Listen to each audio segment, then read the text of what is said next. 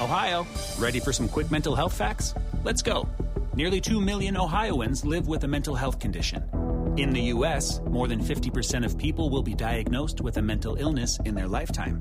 Depression is a leading cause of disability worldwide. So why are some of us still stigmatizing people living with a mental health condition when we know all of this? Let's listen to the facts and beat the stigma. Ohio, challenge what you know about mental health at beatthestigma.org. The Other Side of Midnight. 77 WABC. Local Spotlight.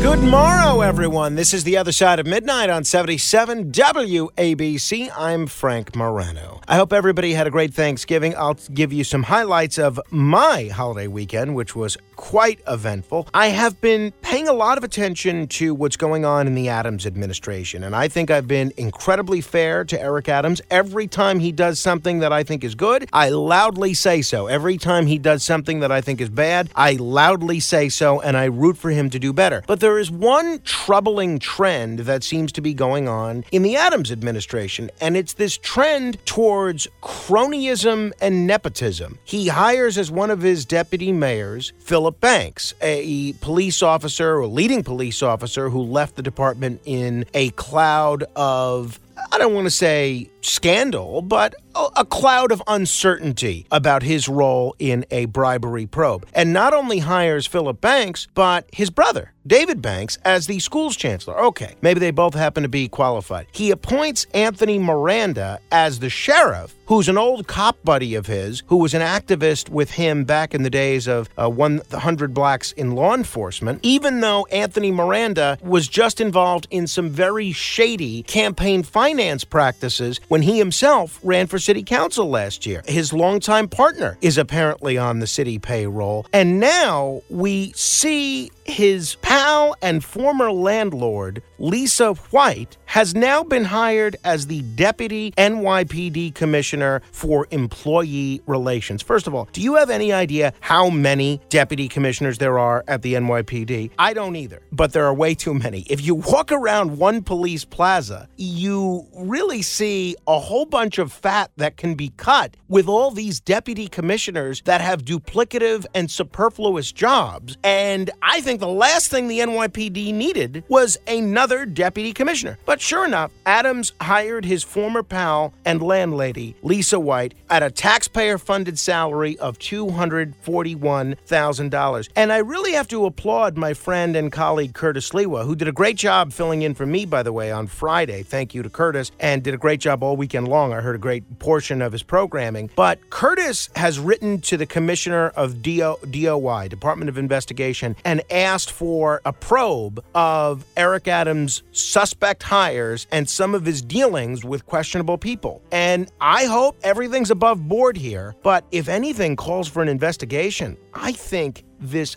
reckless pattern of hiring all your buddies and relatives at pretty high salaries certainly deserves one. Way to go, Curtis. Beam me up. To be continued. The Other Side of Midnight. 77 WABC. Local Spotlight. Good morrow, everyone. This is The Other Side of Midnight on 77 WABC. I'm Frank Morano. Thanks for listening.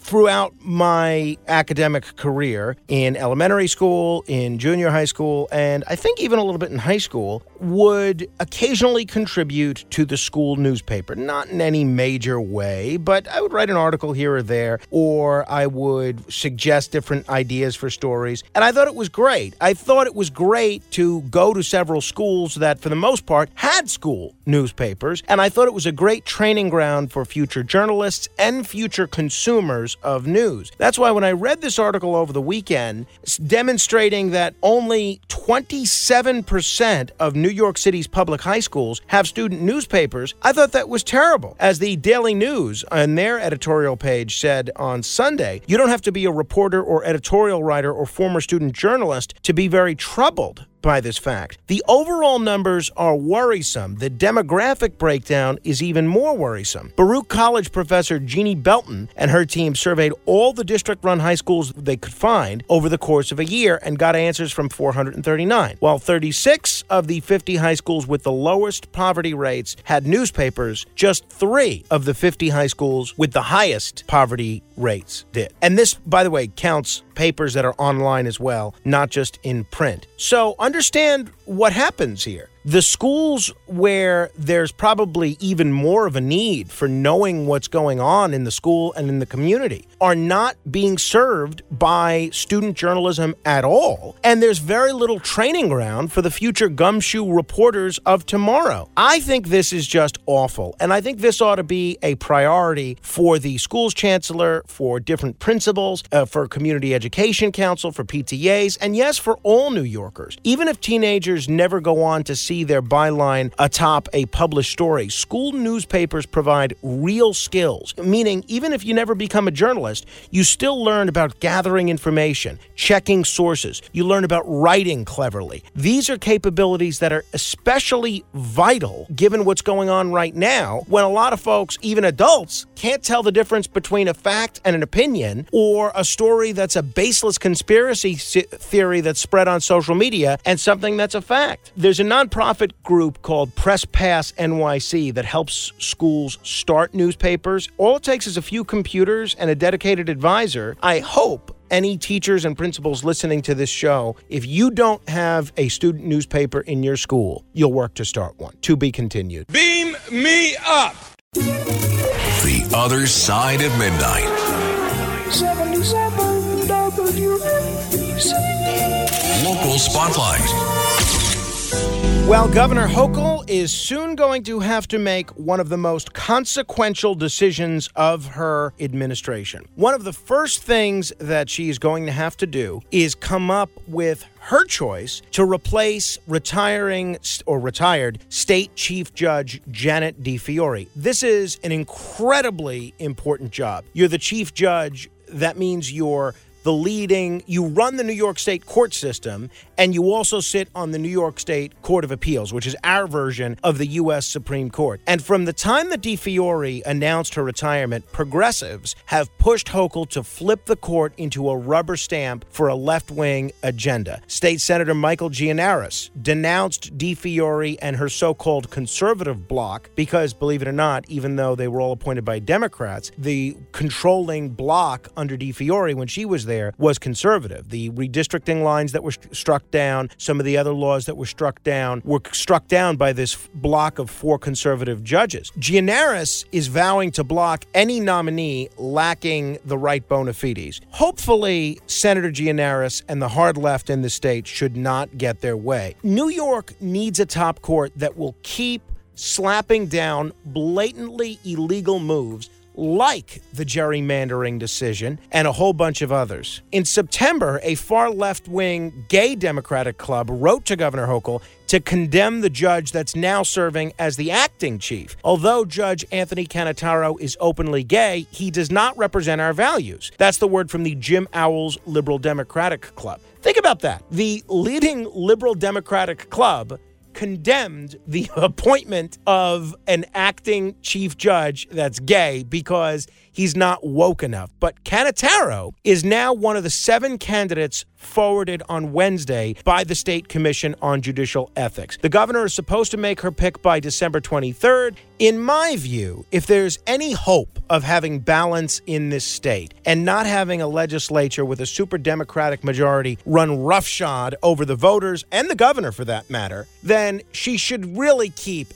the acting chief judge, Anthony Cannataro, exactly where he is and make him the permanent chief judge. He's a great choice. He's acquired a great legal record on the Court of Appeals. It's a great victory for the gay community to have somebody that's openly gay in such a high and prominent position. And I think the fact that he's not liberal enough, far from being disqualifying, I think that's one of the best things he's got going for him. Let's see what the governor does. I'm not terribly optimistic, to be honest. Beam me up. To be continued. The Other Side of Midnight. 77 WABC. Local Spotlight. First things first, I want to state unequivocally that people who have a criminal history have no better friend on the radio than me. I have a lot of friends who have been incarcerated, and I don't think having a criminal conviction should be disqualifying for anything. That being said, my mother is the owner of a two-family home, and she rents out the side apartment to a tenant. And I cannot believe that we are soon going to be living in a city where she's not going to be able to do a criminal background check on someone that's going to be living in her house. And yet, a controversial bill that is picking up a lot of momentum here in New York City would do just that. This bill would prohibit any landlord in New York City from performing criminal background checks on prospective tenants, even those, by the way, convicted of murder and other heinous crimes. At least 30 of the City Council's 51 members have agreed to back this bill, which they're calling the Fair Chance for Housing Act. It is set to go before the Council's Committee on Civil Rights for its first public hearing on December 8th. I am going to be testifying at that hearing, and I hope a lot of you will try to make your voices heard as well. Unlike an earlier version of this bill that died in another council committee at the end of last year, following outcry from a whole bunch of landlord advocacy groups, this new bill, introduced by City Councilman Keith Powers, is gaining steam because of support from newly elected politicians. One of the co-sponsors for this bill is the Speaker of the City Council, Adrienne Adams, and the mayor of the city of New York, Eric Adams, appears more than willing to sign it into law if the bill should reach his desk. An Adams spokesman told the New York Post, no one should be denied housing because they were once engaged with the criminal justice system, plain and simple. Okay. I'm sympathetic. I realize that just because you were engaged in the criminal justice system, maybe you made a mistake, maybe you robbed something 20 years ago, maybe you got caught with drugs or something. I'm not saying you shouldn't have a place to live, but if you have a violent felony conviction, a murder conviction, if you have a criminal history that includes violence, shouldn't your prospective landlord, especially if it's someone like my mom who's living on top of you, shouldn't that person have the right to know what your criminal history is? How about a compromise? How about we say if it's a violent crime, there can be a background check, but if it's for a nonviolent crime, maybe we don't allow it.